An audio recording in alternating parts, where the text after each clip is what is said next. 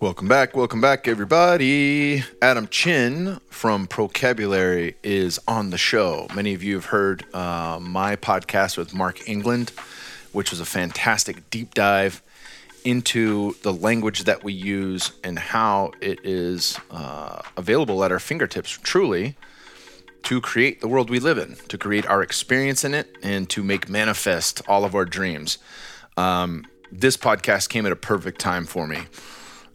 and it came at a perfect time because of the Red Pill Solo Cast that I really had hammered. I tried to balance the light and the dark, and well, as you know, if you've listened to that, it was pretty heavy. This is more that light side, and what's great is, Adam is completely tuned in to the events in the world and what they are, and still is in a space of being a co-creator and not focusing on the things that are out of his control, and really utilizing the power that he has within to be a creator. And we dive into all that. We don't beat around the bush. It is fantastic. We dive into language. We dive into his story and how he met Mark England. And really a story of synchronicity, all of the synchronicities that have been occurring in my life. And I could be an entire podcast in and of itself, me just doing a solo cast on that. But my recent synchronicities, and of course the synchronicities that led him to focus on language and partner with Mark England in the creation of Procabulary.org. You can head over to Procabulary.org/Kyle, and you're going to get 10% off their core language upgrade, which is absolutely phenomenal and will change your fucking life. There are no two ways about it. So please check that out. It'll be in the show notes. Again, support the show by supporting our sponsors. We are brought to you by Inside Tracker. InsideTracker.com is an incredible company that is doing something that really, as far as I know, I don't think anybody else is doing right now. What they do is they have a home test kit for your genetics, and which is super easy. It's a bit of saliva. You send that in, then you get your blood drawn. And based on your goals and where your health is at, they give you a score through the app of where your overall health is, what are the major areas you need to focus on, and then how to attain and achieve all of your fitness goals, all of your health goals, and longevity as well. So this doesn't just get into, you might want to just lose 20 pounds, but actually being able to see based on blood work and genetics where your focus point should be, and then the best approach to how to go about that, right? So for me personally, having done this, I'm going to open the app right now and just take a gander.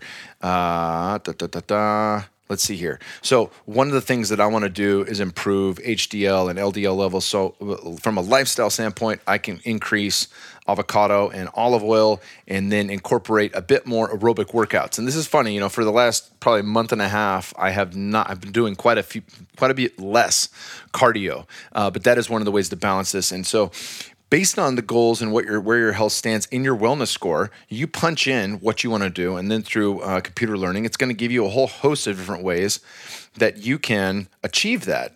And I think this is just completely novel and completely fascinating by me. I absolutely love it, and it's one of the best ways that we can take the responsibility of our health and bring it back to within our control.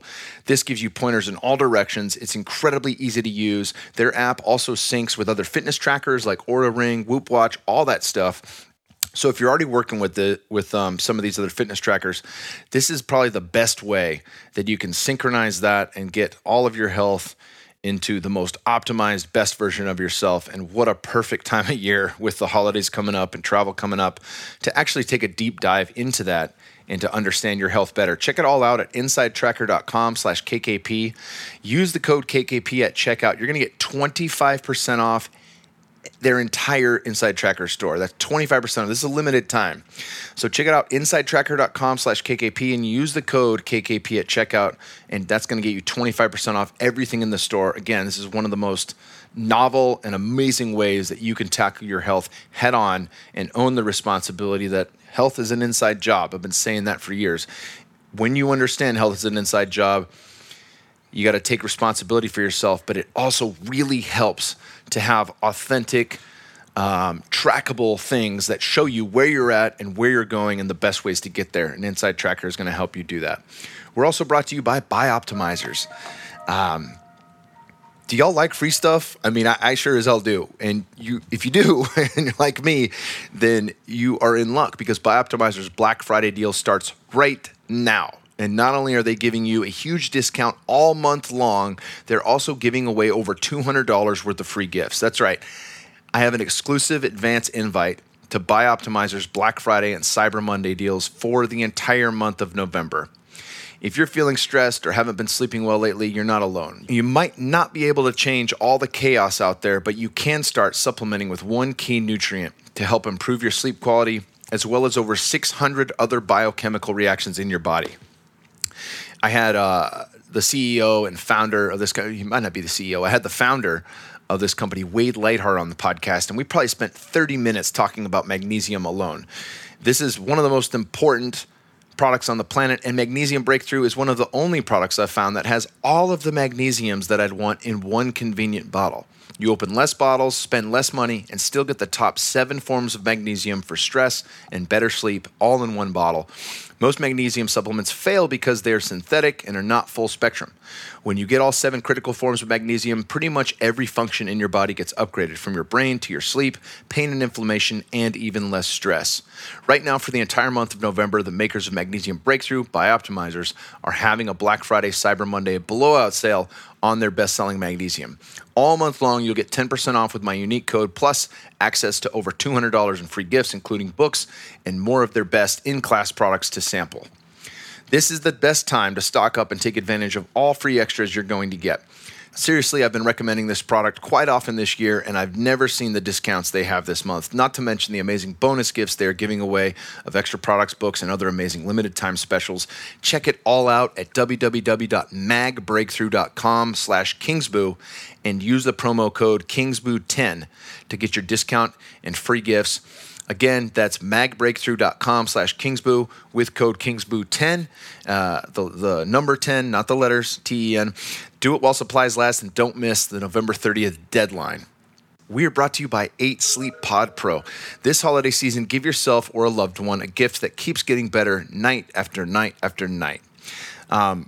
This has absolutely been one of my most favorite things that I've introduced to myself this year. And truly, you know, when we talk about fat loss, recovery, stress, Dr. Quiet, any of these things, this is one of the most beneficial ways to enhance that.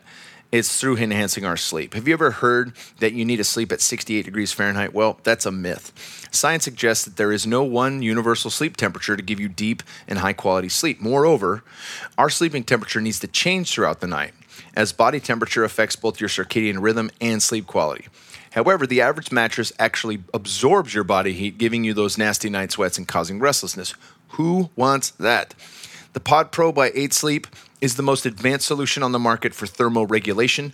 It pairs dynamic cooling and heating with biometric tracking. It comes in the form of both a mattress or a cover you can put on your existing mattress.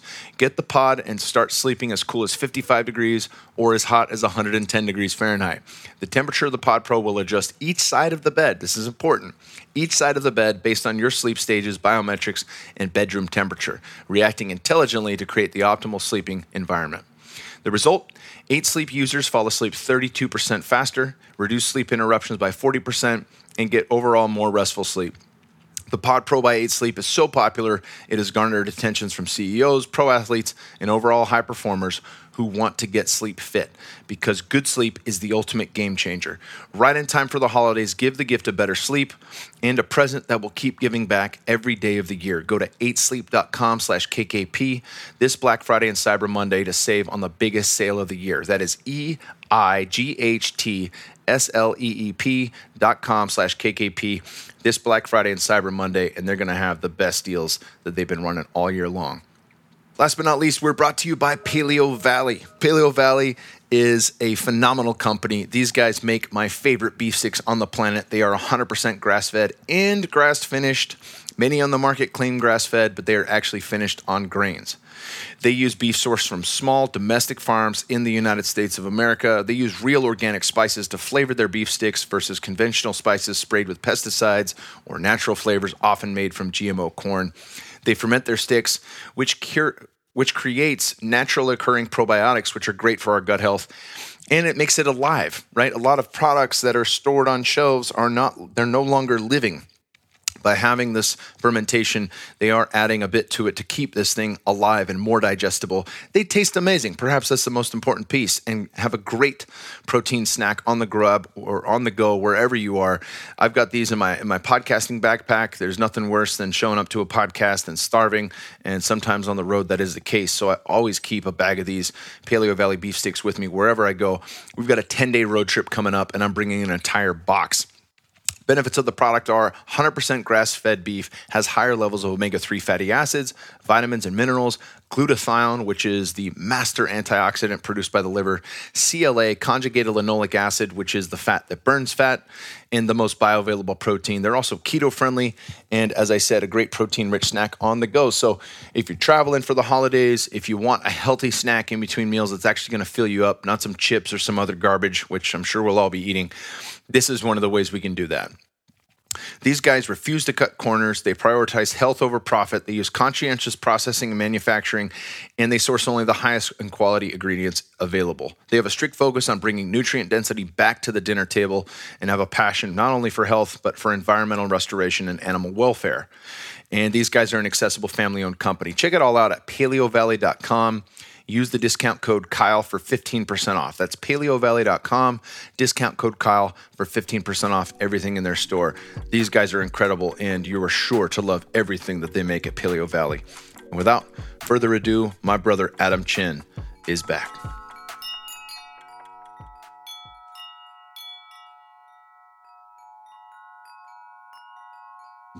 Here we fucking are. You've got an editor, right? I mean, this is recorded. My dude Roy Matz, he does the editing in these podcasts. He's brilliant. He also does the music. He's a musician.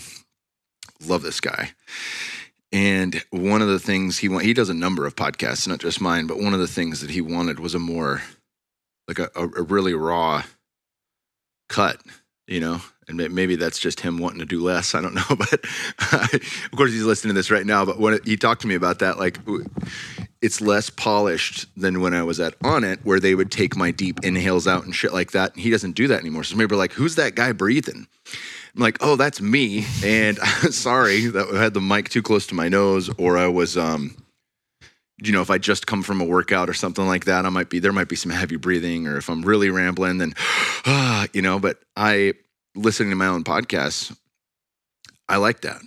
Like you're gonna edit out the fucking sound of me taking a breath, right, you know? Like if you pay attention closely, I've been listening to Adele with Bear, and we probably listen to like someone like you 40 times in a row because he just loves it. And you can hear her take a deep breath before she fucking belts out the long one, you know? And it's like, okay, completely natural, just like we're in the room right now. So Roy, I love you, brother. Thank you for the great work that you do.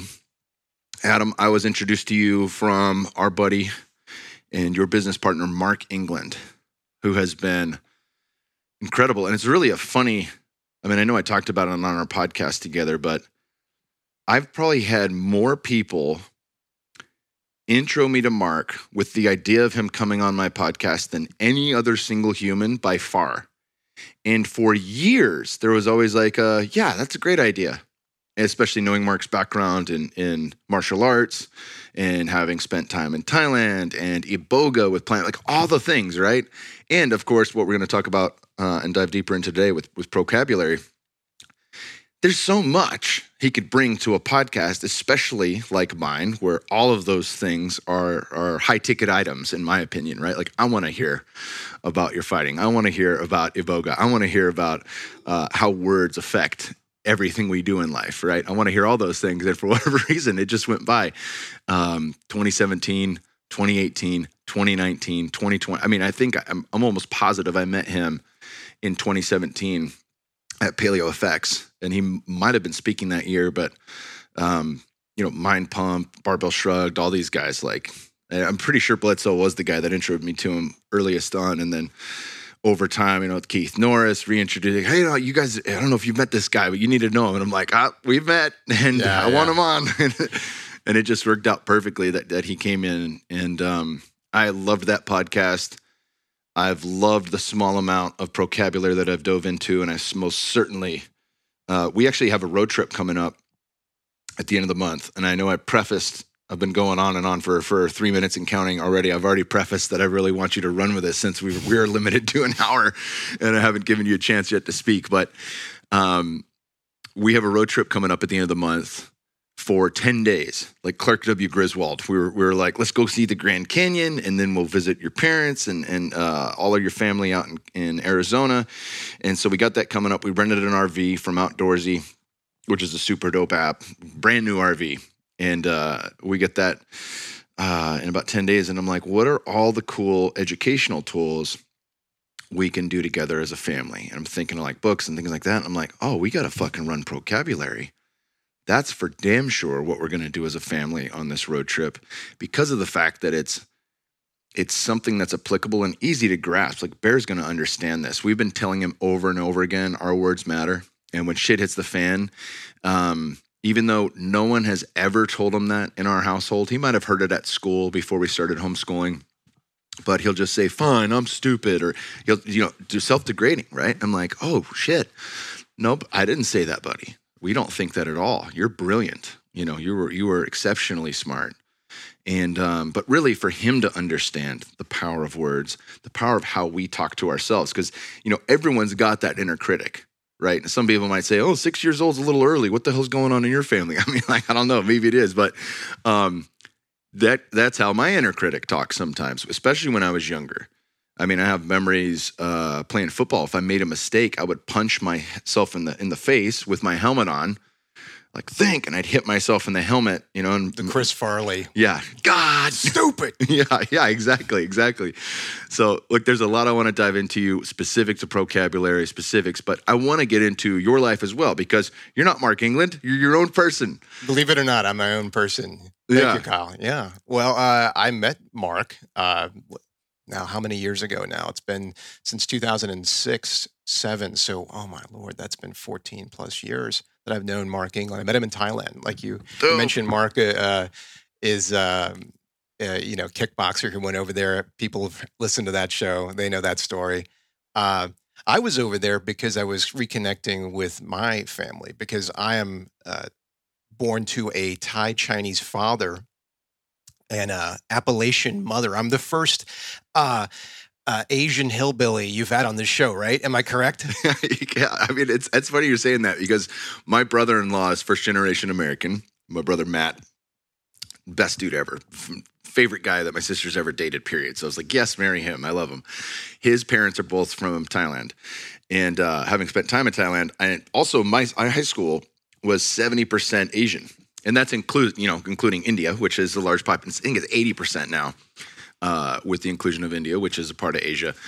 But I've always wondered that, because I have friends, like one of my best friends, Lovent, he's half Thai, or no, half. His mom's from Singapore and his dad's from Turkey. And his mother's first name was Chin Sui, right? So I'm like, oh, where's Chin from? So I'm wondering that. But this is dope. Dive into that. Yeah, there's a lot of, the Chin name, depending on how this, you can look at the character and you can see which sort of branch the Chin name comes from. There's lots. Even though we spell it, I think it's Pinyin is the system we use in America to translate that symbol. It could be, I don't know, could be 16, 20 different types of Chin names, just depending on the region, the tone, et cetera. So, but generally it's a surname, as you know. And, the reason I say Chinese Thai is because my father's grandparents and his parents were both born in China, and they moved to Thailand, largely, I would say, to escape the coming communist revolution that was on the horizon during that period. So, I come from a line of freedom lovers, let's say, industrialists and freedom lovers. So I know you're a big freedom lover. Absolutely, brother. So yeah, I meet Mark over there, reconnecting with Mark. But one of the things when you are someone like me who comes from a very strange, or I should say unique, mixed race background, is that there's a lot of conflict with that. You've got this, again, in the 1970s, my mom and dad meet, and you've got Appalachia on one side, you've got Chinese tie on the other. And you would think, oh, that seems like a combination that wouldn't work out very well. And you'd be right, because that marriage dissolved very quickly. And there was a lot of conflict in my home, so I would end up spending the school year in the Carolinas where I grew up, um, with my mom, my stepdad, and then I would go over in the summers to see my father, in Thailand. So I got to see a lot of the conflicts of adults as a child. I had a front row seat to that. So you'd see the basic stuff, the money, the relationships, arguments about how life is happening to me and why things aren't fair or things just aren't working out. Now, do get me right. My parents taught me a lot of great things, and they showed me a lot of fantastic tools that I could use to become an adult. But there still was this overwhelming feeling of anxiety that I saw not just in my family, but also, as a kid growing up during that era, with other adults.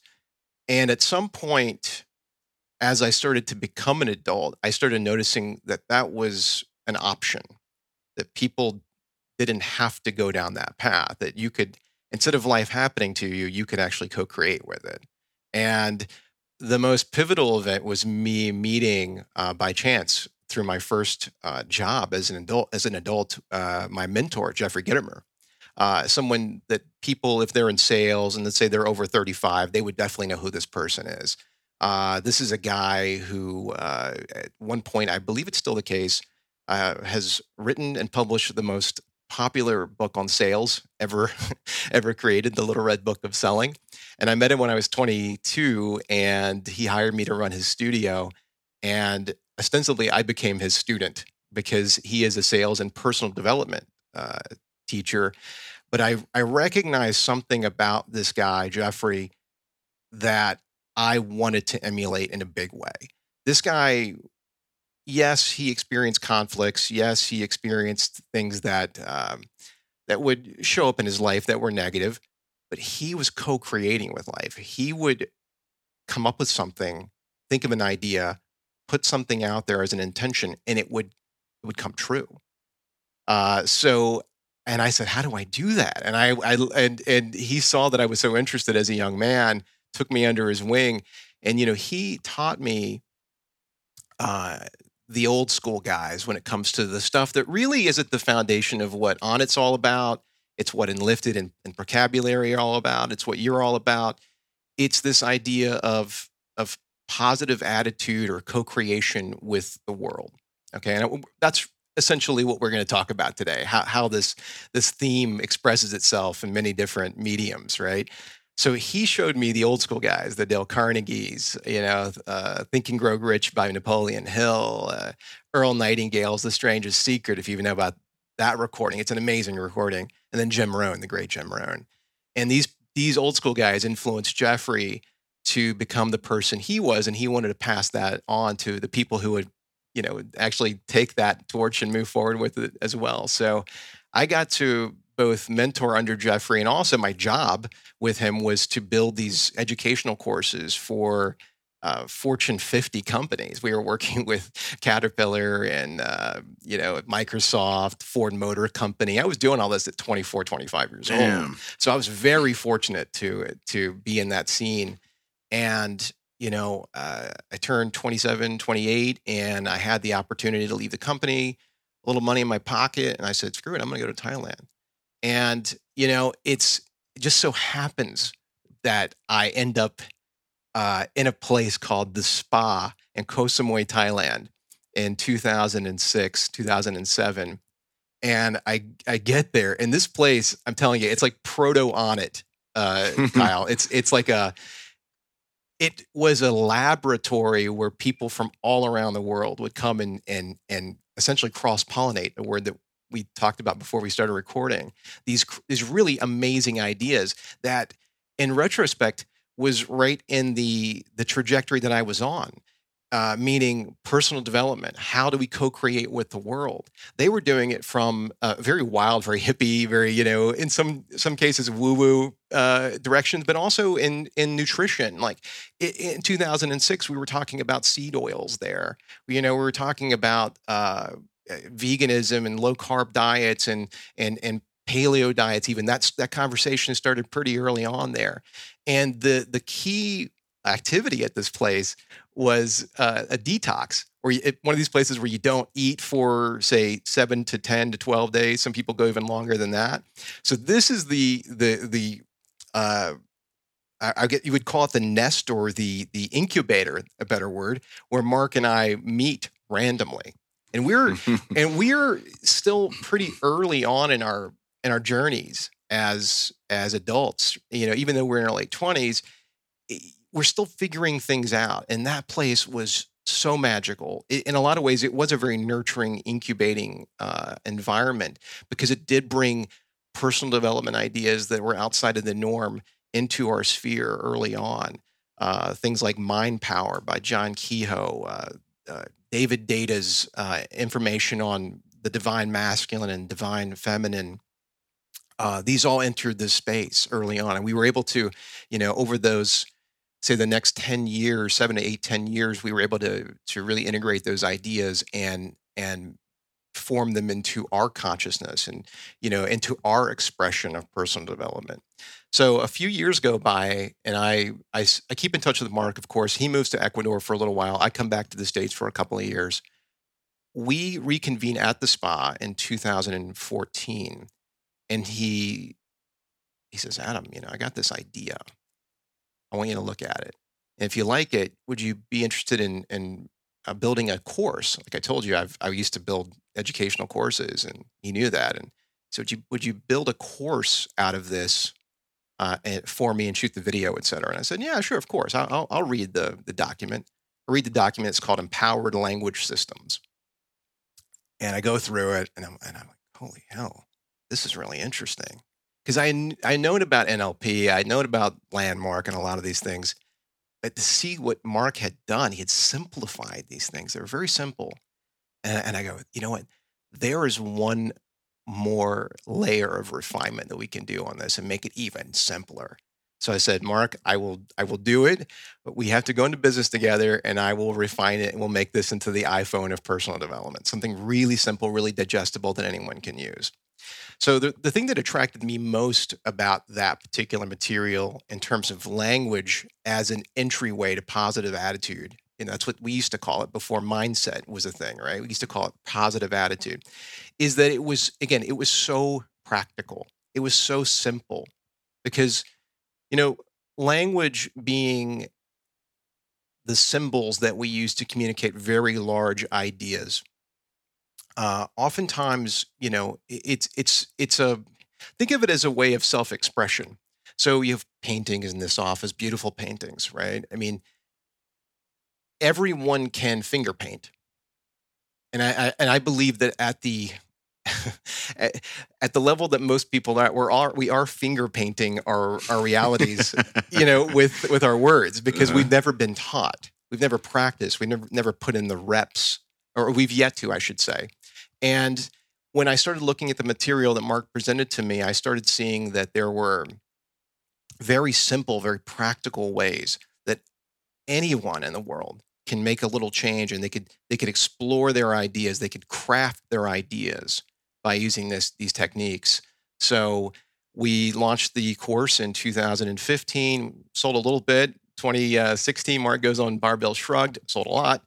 Thank you, Mike Bledsoe and Anders and the whole team. And then we realized that the coaches and the athletes were really responding to this material, partly because Mark was an athlete himself. Mark had, was one of the first kickboxers that came out of Virginia, and one of the first fighters. And Mark has lived in that world for a very long time, so he could speak with him. But I'd say also partly because, athletes are optimizers.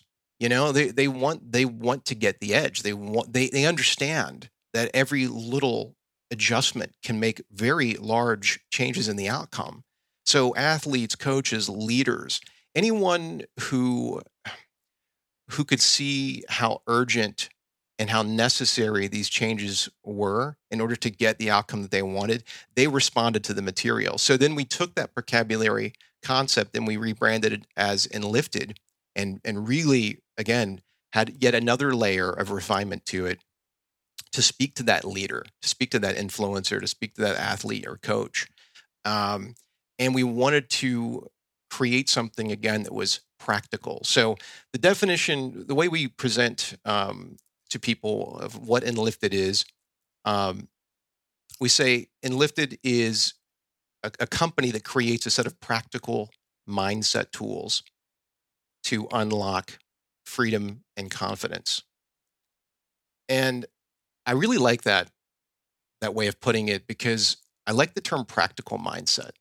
Because when someone says mindset to you for the first time, it may sound ethereal. It may just sound, because what is a thought? Have you ever seen a thought under a microscope? You know, it just seems like you can't get your hands around it. And one of the most brilliant observations that Mark has made, and he made it on the show with you when he was on, is that, you know, the whole concept of why, like, why am I always feeling like this? You know, why does this always happen to me? Or why does she have to be this way? It's like that, you know, if you have a decade and 50 grand to spend with, you know, a therapist on a sofa, go for it. The rest of us have a family to raise, a job to do, a race that we want to complete, you know? So his observation was, screw the why, let's look at the how, the mechanics, because Mark, self-admittedly, is a simple guy.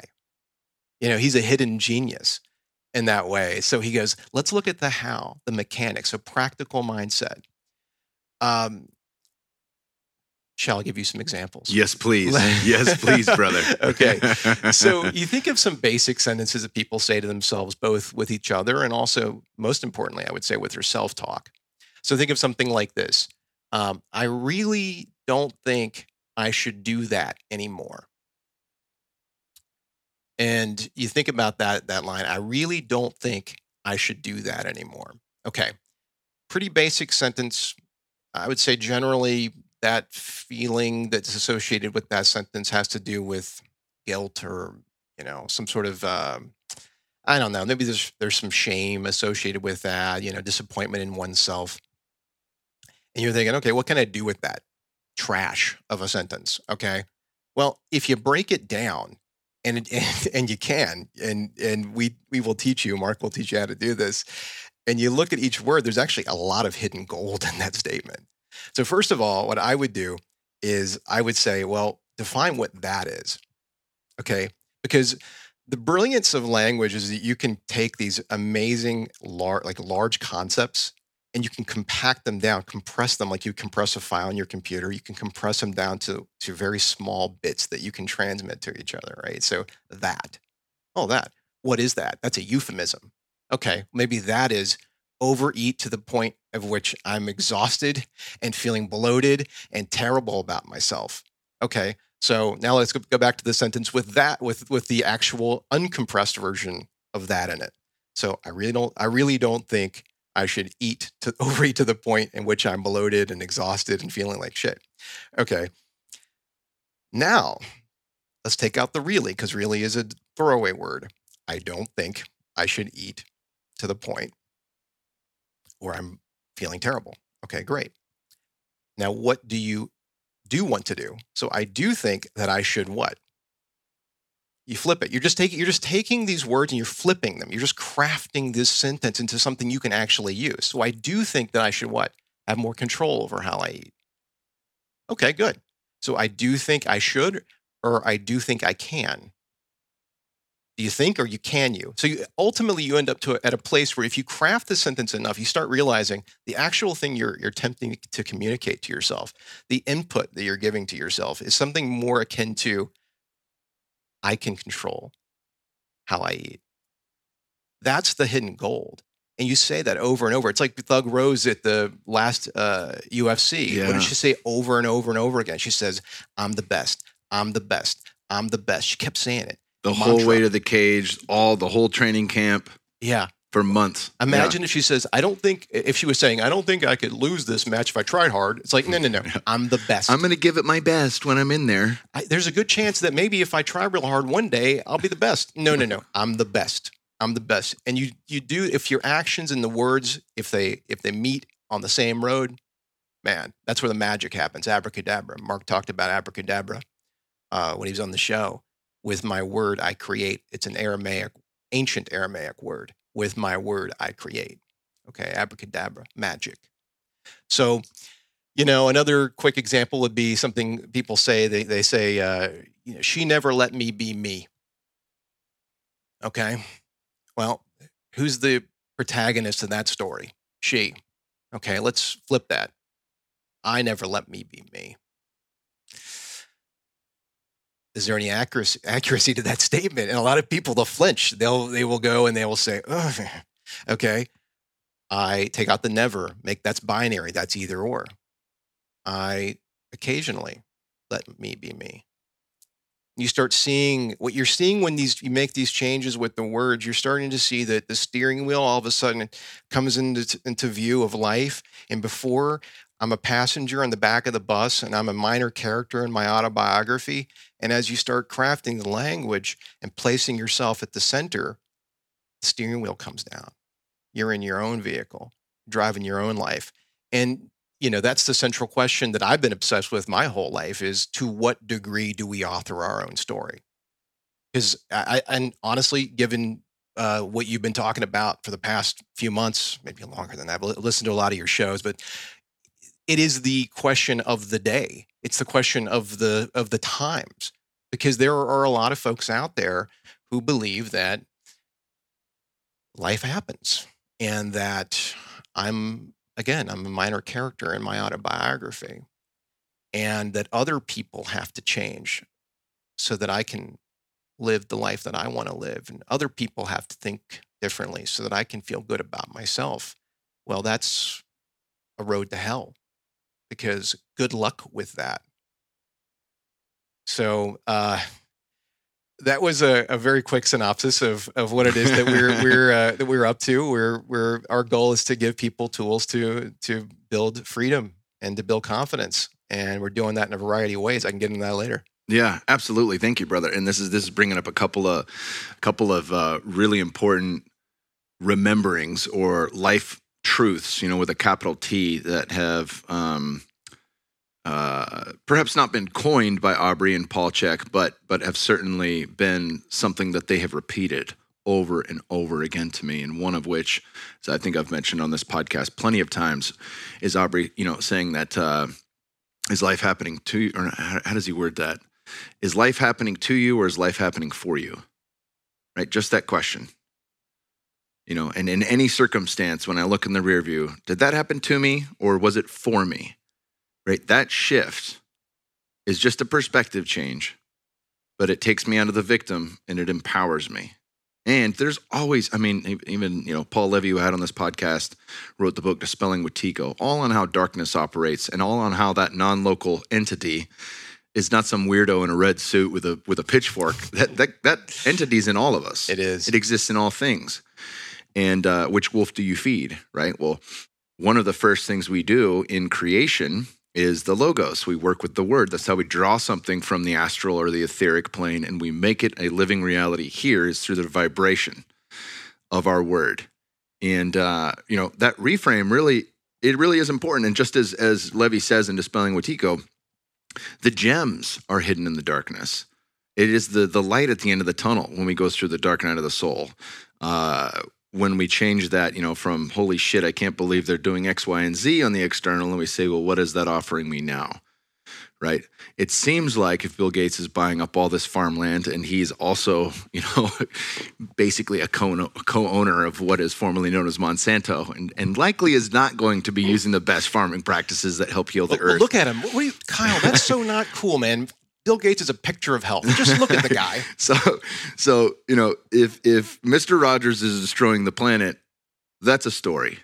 Where's my story? Well, I'm not going to allow anybody in a position of power to dictate what I put in my body, what kind of food I eat, right? So maybe if I'm to empower myself, that's going to require me either A, growing my own food, or B, knowing the growers on a first name basis who do it in the highest level of integrity. Empowering the growers, empowering the things that you want to give power to. I mean, building relationships with these people, absolutely. Right? Yeah. So this is that, it all comes down to that concept of locus of control. Have you heard about this before? And, they say that there's people who have a high internal locus of control. Is what we're talking about, authoring your own story. And there's people who have a high external locus of control, meaning that the control comes from external sources. And we all have mixtures, and there's different theories about it in terms of attribution in certain areas of our life.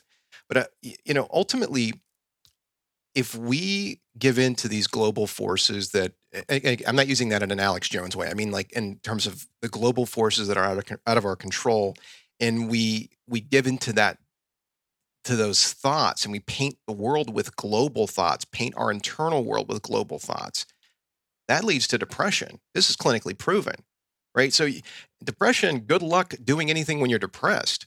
Right. So you want to create that environment. Again, you want to co-create with the world. So if we can figure out a way, again, using practical tools, you guys are, from a physical perspective, this is dreamland. I come in here and I come into the offices here at Onnit, and I see the artwork. I see where the attention has gone.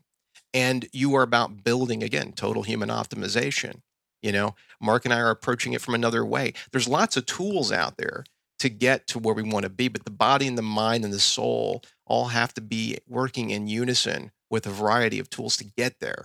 So, I truly believe that this is the issue of the day. Like, we have to get, especially children, in a position, and young people, in a position where they can understand that they're working and they're artists.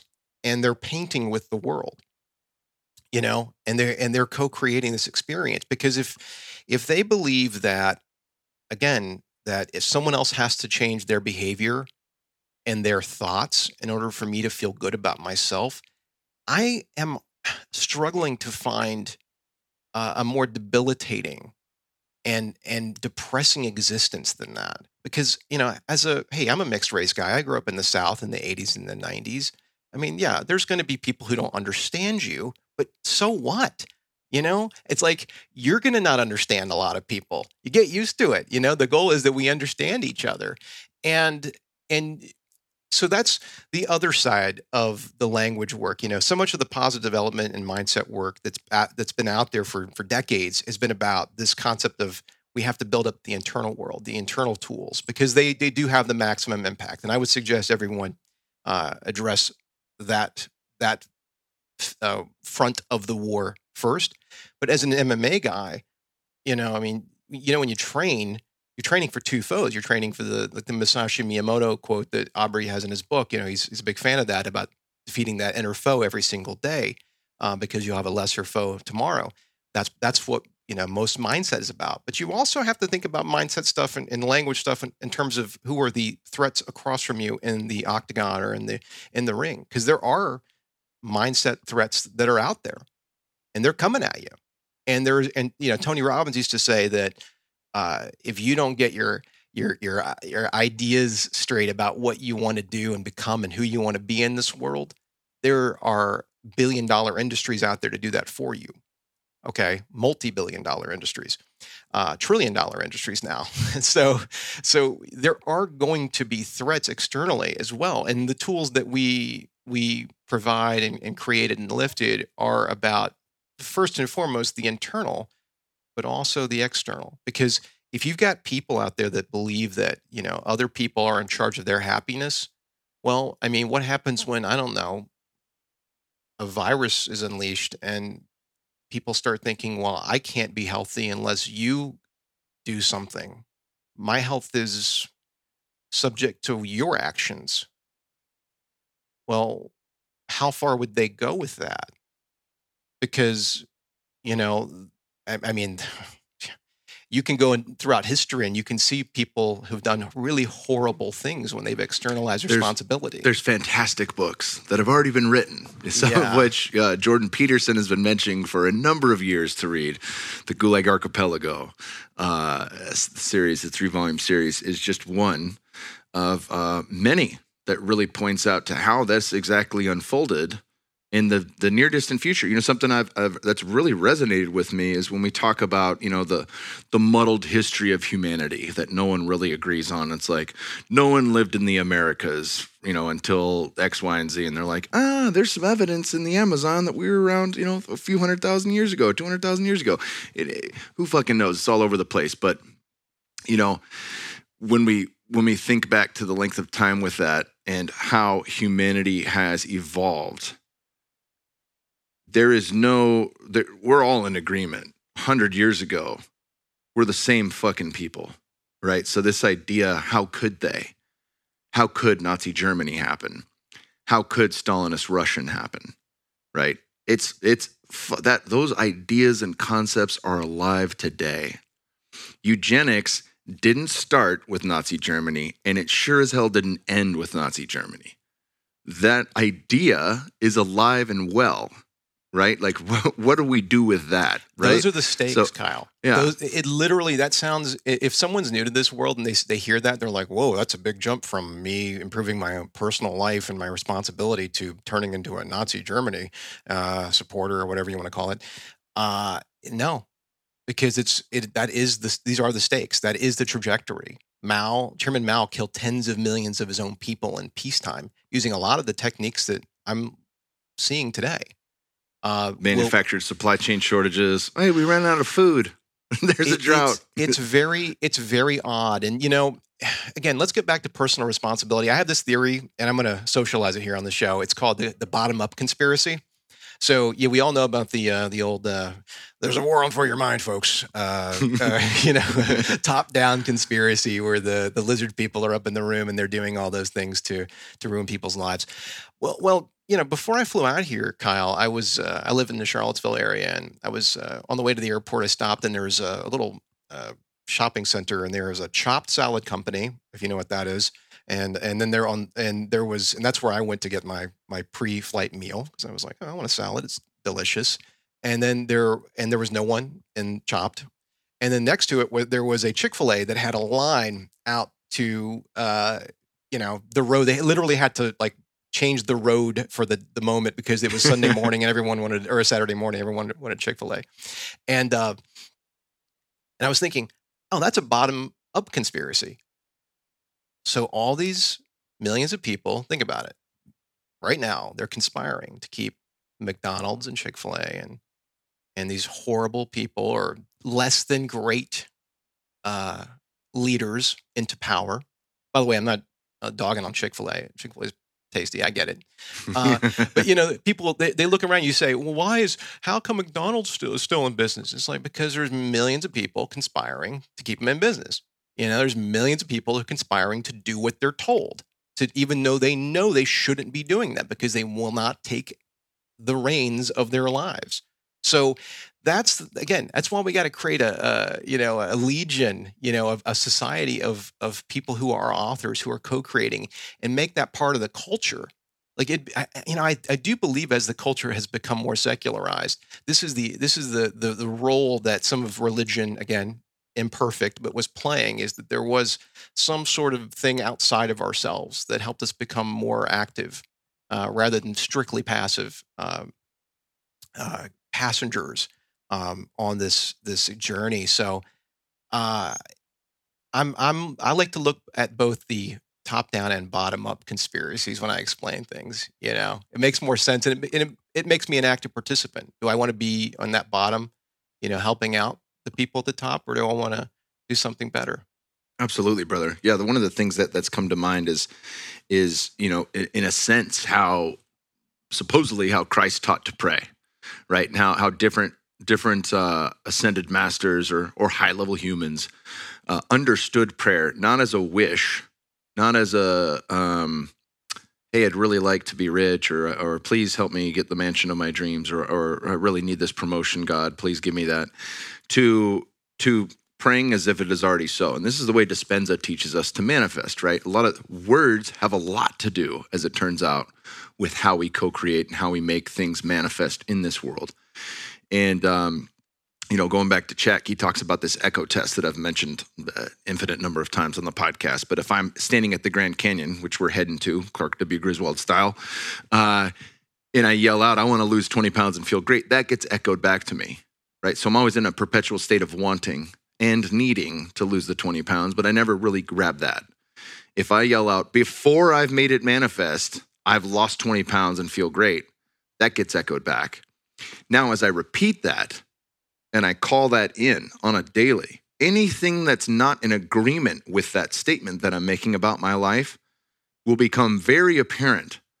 You know, when there's birthday cake at the birthday party and it's like, oh man, but you know, they only turn 40 once, or you know, like, you know, when you start making excuses and things like that, but then you remember, oh, I've lost 20 pounds and I feel great. That's not a part of me losing 20 pounds and feel great. I'll have cake after I've lost 20 pounds and feel great. And it becomes ever easier to stick to the path and co-create the reality that you have lost 20 pounds and you feel great. And then you can say at the next birthday, oh yeah, I'm going to have a little bit. Or you know what, there's 15 birthdays this month and I don't fucking need it. Whatever the case is, you're able to circle back. There's a grounding cord that allows you to tap into something that keeps you on the path to creating what it is you are to create. And I think that is the bottoms up approach, right? If I can remember that, whatever is presented to me externally, if I have tools, as we've been talking about, from a movement standpoint, from a Dr. Diet standpoint, what I'm putting in my body, my sleep practices, Dr. Quiet, all these 4 doctors, if I can live by those and stay in my center, then I can actually see a bit more clearly. My awareness broadens, and I could say, oh, okay, they're going to have supply chain shortages. Let me go out and buy a whole steer. Or if I couldn't afford that, let me split one, 4 ways, 8 ways, split it fucking 8 ways. Get a bunch of buddies and tell them like, hey man, we can get grass finished beef for $3 a pound out here in Texas. Why don't we go in and split this up? And now we're getting it $3 a pound. And who knows, that might be $20 a pound in the next 5 years, but I want to have that in my freezer. If the stores shut down again, if I'm not allowed into Whole Foods because I don't have a fucking Vax Pass, whatever the case is, let's cover the bases there. And then let me go back to co-creating my dreams on this planet and not worrying about what may be on the line coming up here. Well, that is a co-creation action in itself. You're saying, okay, well, this is what life is giving me. And it's uncomfortable, the idea that this could get ugly in a lot of ways. Well, but I'm taking action in a way that's authentic to who I am and it's authentic to the mission that I'm on. So I'm going out and I'm buying a chest freezer and I'm getting the steer and I'm doing all this stuff and I'm taking action. And how you do one thing is how you do everything. I'm a big subscriber to that phrase. So by taking those action in alignment with what it is that we want to do, even if it's uncomfortable or if it's not exactly what you want to do in the moment, it's in the path, right? It's still in alignment. And that's, again, I want to go back to the language stuff with Mark is the beauty of that stuff, again, because Mark is self-admittedly a simple guy, is that a lot of the concepts that we talk about, Dispenza talks about, Paul Chek, brilliant guy, talks about, they do sometimes feel like they're here, and if you're just getting started or if you're having a bad moment, sometimes just looking at the words that are coming out, that's enough, man. You can see the truth there. You can find it. And that's why we say at Enlifted that we unlock this freedom, unlock this confidence. We're not giving it to you. You already got it. You're just unlocking it. And sometimes you just need a decryption device to see it. So that's what we're ultimately about. Oh, did someone say encryption? Are we going to get into Bitcoin now? That's a little joke for the insiders here at Enlifted because I'm like Mr. Bitcoin amongst our crew. Are you into Bitcoin? I'm just barely getting my feet wet, but yeah, it's funny. I've been looking into there's like a space heater that's a Bitcoin mining device that runs hot. I'm looking at stuff like that. I think it's called HeatBit. I don't know affiliation with these guys, but I'm just like, that seems fucking rad. And then in the summer, I could leave it in the garage where I'm going to be hitting the sauna. Doesn't make the garage as hot. I like to work out hot. You will love Bitcoin. You will love the whole culture around it because it is about sovereignty and freedom. That's what it's about. And it's about self-direction and getting out of this victim-perpetrator dynamic. Because as we play into this thing, and it's so easy now because we have so many obvious, influences coming at us to step into that victim-perpetrator thing. But the Bitcoin thing is like, well, listen, I don't need banks. So what if the Federal Reserve is going to push this rate this way or that way? I don't care. I got Bitcoin. And as you go down that route, you start to see that it's like, oh, oh, actually, it turns out that I don't even look at the price in terms of dollars anymore. I'm strictly thinking in terms of Bitcoin. So when I go and make a purchase, I'm thinking, is that really worth it? Because in 10 years, that's going to be this and this and this. So again, why am I talking about this in my valuable time with Kyle Kingsbury? Because I do believe that, all these things point to one direction. It's freedom, and getting out of the victim role as much as possible. The Story Brand, Donald Miller, this guy, he's become a well-known marketing coach. He's got a book called Story Brand. He studied screenwriting, as did I, for a long time, and storytelling. And he says that, victims exist for one reason: to make the hero look good and the villain look bad. And that's no way to live a life. Right. It's like, well, if you're feeling like a victim and you're in this victim mentality, or maybe you're doing it unconsciously, and you're thinking, okay, who am I making look good? And who am I making look bad? It's like, I'm a non-participant in this, I'm set deck. Yeah. I'm a prop, and it's like, no, we got to get out of that space. So yeah, again, using our, with our bodies, with the stuff you all are doing and on it with, I know you've talked a lot about, plant medicines and all that stuff, and talking about, language and all these wonderful techniques and tools that we have out there, Bitcoin included. Can we build a tool set that gets us out of the way of the victim mentality, of the victim role, and into something much more like an architect, someone who is designing, an artist, a building, he's painting, she's authoring her story. That's what I believe is the future of mankind. That's what's going to save us, is the individual, the empowered individual. Rogan used to say on his show a lot, he said it less recently, but he said, what the world needs is less losers. Remember, he used to say that all the time. And dude, you're right. It's like, and that can come off as very cold to some people. They're like, well, that's not nice. Trump calls people losers. And it's like, well, what Dro was saying, if you can be generous for a moment, is he's saying, let's be awesome. Let's all of us be awesome. And let's figure out what we can do to all achieve that together and lift each of us up together. So that's where I'm at. I love everything you're bringing up now, and on like a, more in the mindset, or on a even esoteric level, when you look at archetypes and things like that. Amit Goswami is a PhD, and he's written, I think the Science of God or Quantum Spirituality. He's written a number of books that are all phenomenal. But one of the things he talked about were the 6 archetypes that humans all engage with. And there's the archetype of love, there's the archetype of abundance, and there's the archetype of power. Those are 3 of them, right? Love's a given, but I was like, oh, wealth, abundance. I was like, interesting. And as Caroline Myss points out in her books, they're not right or wrong. There's a light side and a shadow side, however you want to look at that, to use Jung terminology. The light side of power is when you gain power and that power is used to empower others. The dark side is you gain power at the cost and expense of others. We've been seeing that on repeat, right? Like from 9/11, 2008, you name it. I talked a lot about Battle Hymn on my Red Pill solo cast. Great show, by the way. Thank you, brother. But really, I mean, what I'm trying to get to by the end of that thing is to really just paint the picture as it is. Hey, this is how it is. And the sooner we can agree on that, the sooner we can really start to light the fire under our ass to empower ourselves and all those around us, right? Like it's more than just, hey, let's do this because it feels good. Like, let's do this because it really fucking matters. And the other option is, like Mark said, we just continue to say yes passively until we're a cyborg, That's right. He did bring up the Borg, right? Yeah. I was like, and he believes that. I mean, and you know what? I see that as an option as well. Look at communist China right now. Look at what's going on over there. It's very strange. And how far from the Borg is that?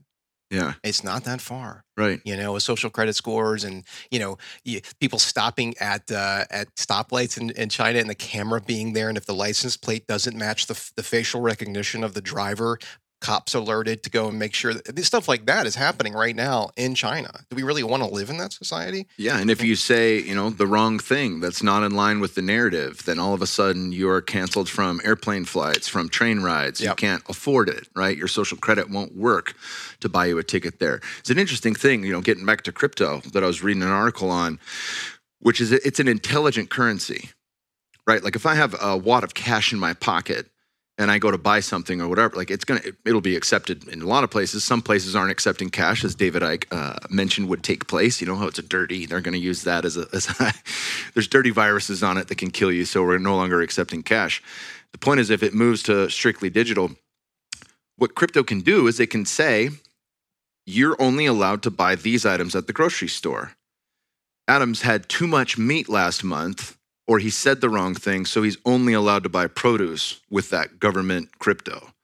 No, right? That's not going to happen. But I'm just getting at like, do you want? No. That's different from Bitcoin and things like that. What I'm saying is, if there is a one world currency that is a digital currency, the potential for this, and what effectively they're able to do with social credit is to say you're only allowed to buy X, Y, and Z. I'm not living in that fucking world. No, that ain't gonna happen. No, right? It's impossible. And I'm a fan of the greatest internet troll of all time, Michael Malice. Do you follow Michael? Mm-mm. He's been on Rogan a few times. He's really funny. And one of the things he does oftentimes is he says to be black-pilled is to think of these people as unbeatable foes.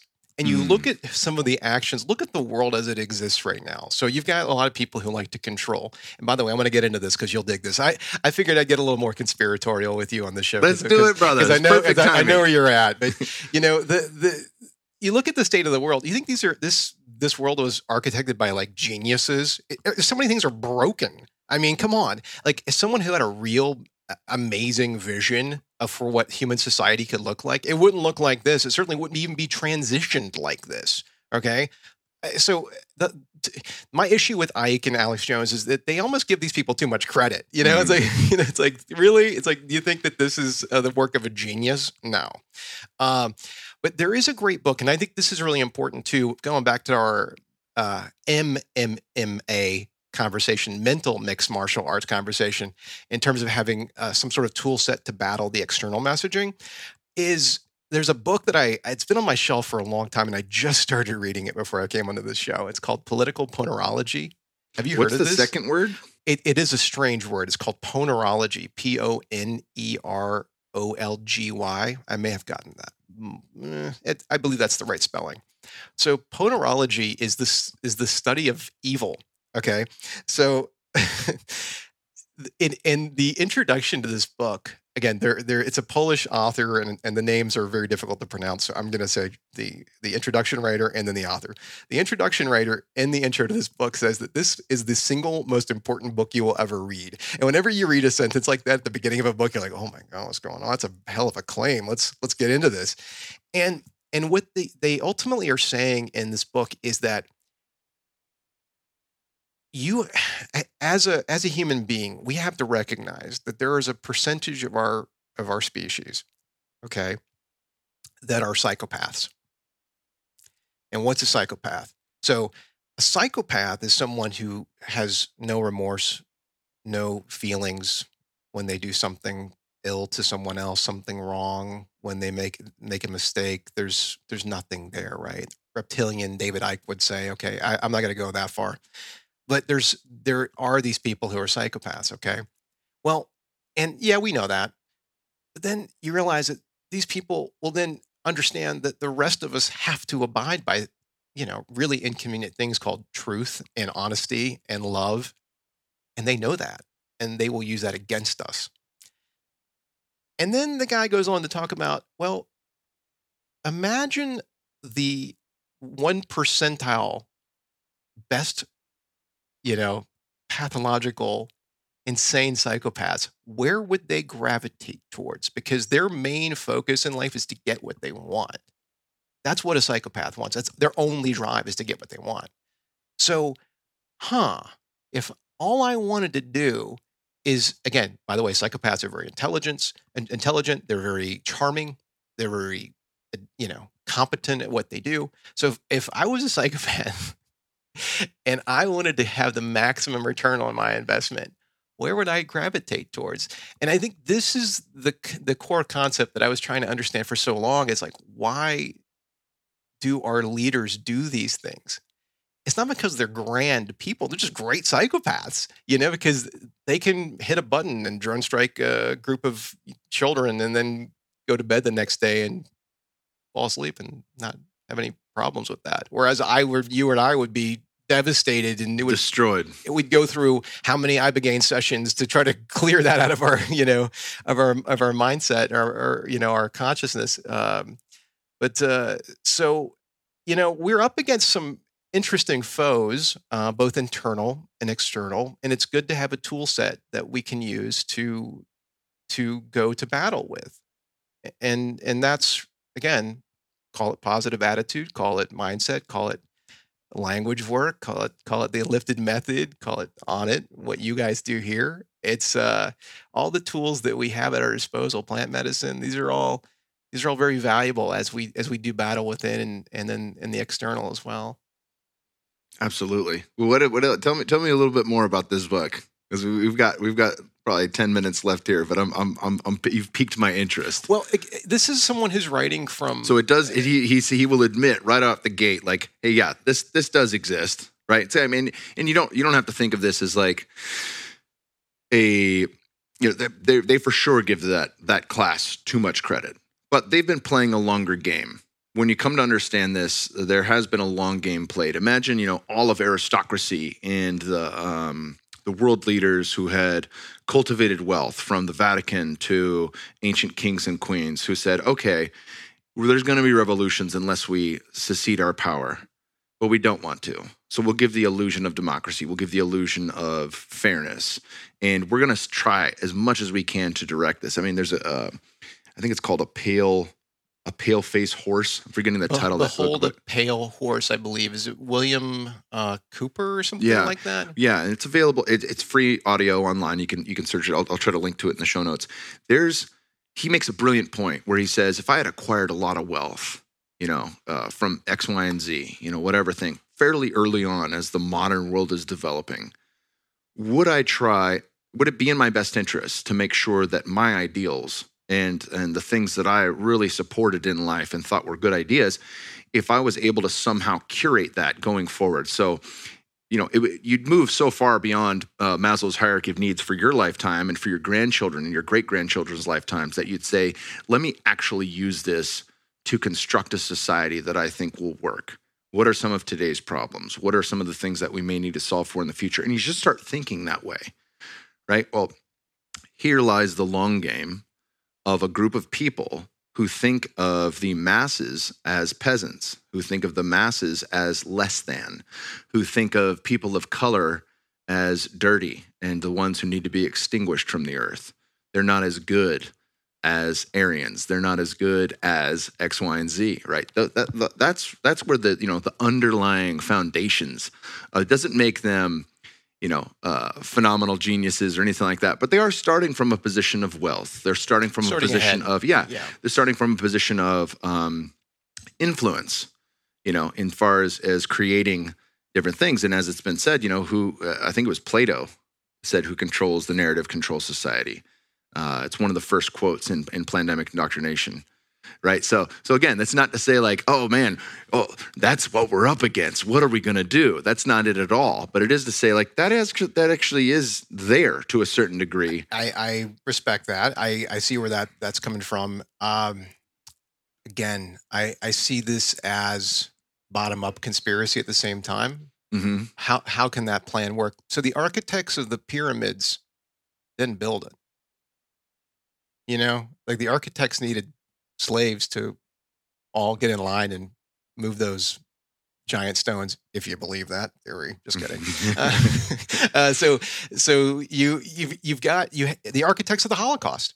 Okay, did Goebbels and Himmler and all those guys, did they go and actually do the things themselves? No, they had to recruit builders, people who went along with that story. Bottom up conspiracy, right? So. Yeah, that could all be true, or there could be some truth to that. But all these people have to get get on board this train and do the bidding of these people to build the architectural plans into reality.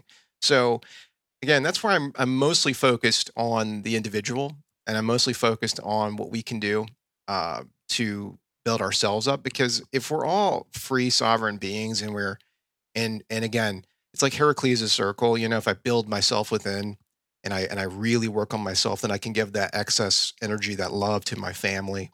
And then if I have more after that, I can give it to my extended family and my friends and my community, and then eventually to the world. So we can all build up that internal energy source and then extend that to the world. Man, imagine what that place looks like. And I believe that, again, whatever these forces, these people, I mean, I think that they just have never met a foe like that. Imagine being one of these, whatever, that you painted, these narcissists or these psychopaths, and you're looking at a people who are just rad. Each one of them, they're like, no way I'm going to be able to take these people on. They're self-sufficient, they're smart, they're kind, they're spiritually aligned. That's too formidable a foe. If I'm a hyena, I'm going to go pick on something much easier to pick on. Yeah. Versus the rhinoceros. So, and that's what Ponerology talks about. He talks about these people as predators. So, predators pick on easy prey. They don't pick on the fastest gazelle. They pick on the weakest one, right? That's something I've been telling Bear. If he gets nervous at night, I'm like, buddy, I'm in your house. I'm the fucking baddest dude in the goddamn neighborhood. Like if a bad guy is scouting the neighborhood, like Joe Pesci and Daniel Stern in Home Alone. Right. They take one look at me in the front yard and they're like, next house. There's no, we're going to that house at night. You that's why it's so funny that there was a guy, Tim Kennedy chased down back in the day. And, oh, that's right. He was out there and he's got,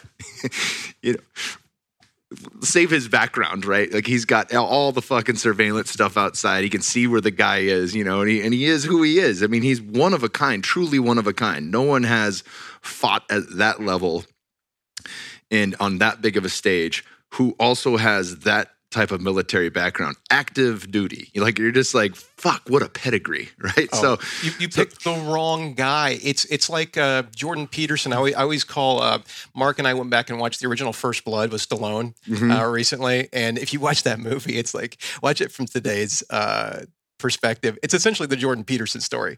They picked on the wrong guy. Why did they pick on that guy? It's like because Brian Dennehy at the end of that movie, he's got to be like, I could have picked on any number of Vietnam homeless vets, I picked on the dude who's going to destroy the entire town and take everyone down with him, and that's essentially what they did to Jordan Peterson, and Tim Kennedy. You pick on the wrong guy. And remember the Gracie brother that was being stalked by those dudes, and he actually was filming it. Which Gracie was Henzo. that? It's in New York. It was in New York. Central Park. It's like you pick on the wrong dude, and imagine being in a society in which, again, everybody is formidable. It's like, I can't pick on anybody here. I mean, think about how many bar fights that have not happened because of MMA. I mean, because it's like, dude, anybody in here could crush me. And I have no idea who that is. So, that's what I'm saying. You build the individual, we give that excess energy to other people, to other things, and be kind, be loving, provide for, as much as we can. And then that's the better world, drinking Soylent and outsourcing, as Mike Bledsoe says, outsourcing our health to big pharma. That living in Zuckerberg's, fantasy land metaverse. with the metaverse with Ready Player One goggles on for the rest of your life. Right. Have you seen the meme where it's like, that's what they tell you it looks like, but it's in reality, it's just some dude sitting in the corner of his dark studio and he's just like this, he's like all malnourished. No, we're not. That's not what we're put on planet Earth to do. We're put on planet Earth to be amazing beings. And the sooner we get into the practices of, like I said, what you guys are doing here and what we talked about today, the better. I got a lot of hope, man. Yeah, absolutely, brother. That's been really where I've been at. And I know there was a lot of emotion that came across in the Red Pill podcast, but my experience has been again and again, these cues, synchronicities. Even on the way here before this podcast, I talked about the honeybee in my car, and a lot of people would be like, oh, you had a fucking bee fly in, big deal. My experience with bees over the last 2 years has been that of a spirit animal. You know, I'm going to have a spirit animal person come in to fully break this down, and I'm sure I'll dive into it deeper there. But I mean, I was at an ecstatic dance, and I had a bee on the palm of my hand for 30 minutes, and I was getting there was full blown communication going on with this bee, yeah, maybe I'm just dreaming that shit up, but there were very clear things that were told to me that I hadn't thought of before. Right. So at the very least, you know, I was accessing the ability to think outside the box and get new material to work with in regards to my relationship with nature as a whole and all of that. And I really love, you know, that we address conspiracy, and yet at the same time, I can feel your energy right now. There's zero fucking worry at your end of the table, right? And that's what I've been accessing lately. And again, on the drive here, B comes in, lands on me. I'm like, hey, little buddy. And it was this gentle reminder to be sweeter. Yeah. You know, like, oh, yeah, okay. I've probably frightened a lot of fucking people with that podcast. I can be sweeter, you know, like this is the shit that I've seen. And at the same time, all of those are pointers to create the more beautiful world our hearts know is possible. All of those are pointers to say, hey, there is a plan for us if you just want to lay down. And it ain't great, but that's just theirs. What is mine, right? What is ours? What are we going to construct right now?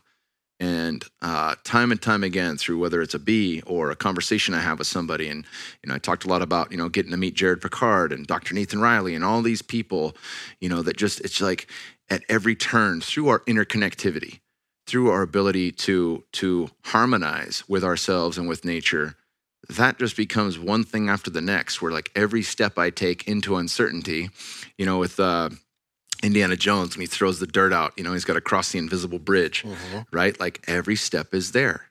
Every step in the path is laid out before us when we attune ourselves and do the work, and we can see that. And what you guys have created is such an empowering tool. And it's really the first place to start. You know, I mean, there's many places to start. And I talk about the 4 doctors all the time. You know, if any one of those things are off, you're not sleeping, you know, good luck taking Alpha Brain or something else. You're not going to be your best. You're not going to lose. You're going to run into all kinds of issues if you're not sleeping well. You're going to run into all kinds of issues if you keep putting McDonald's in your body. And that's a fucking given. But with that, language, you know, how we talk to ourselves, how we speak to others. I've mentioned The Madness of Crowds, you know, by Douglas Murray, a lot on this podcast. And it's such a fantastic book. Really, what are we looking towards there? He points out some critical issues. You know, can we forgive another? Can we see it through their eyes and respect what they're doing and not need to change their mind? Can we forgive ourselves? You know, and then what is that inner critic within that exists within all of us? How is the inner critic communicating? It's a big difference. I've had coaches that are like, Kingsbury, you're never going to fucking be anybody. You're going to play junior college football and wash out.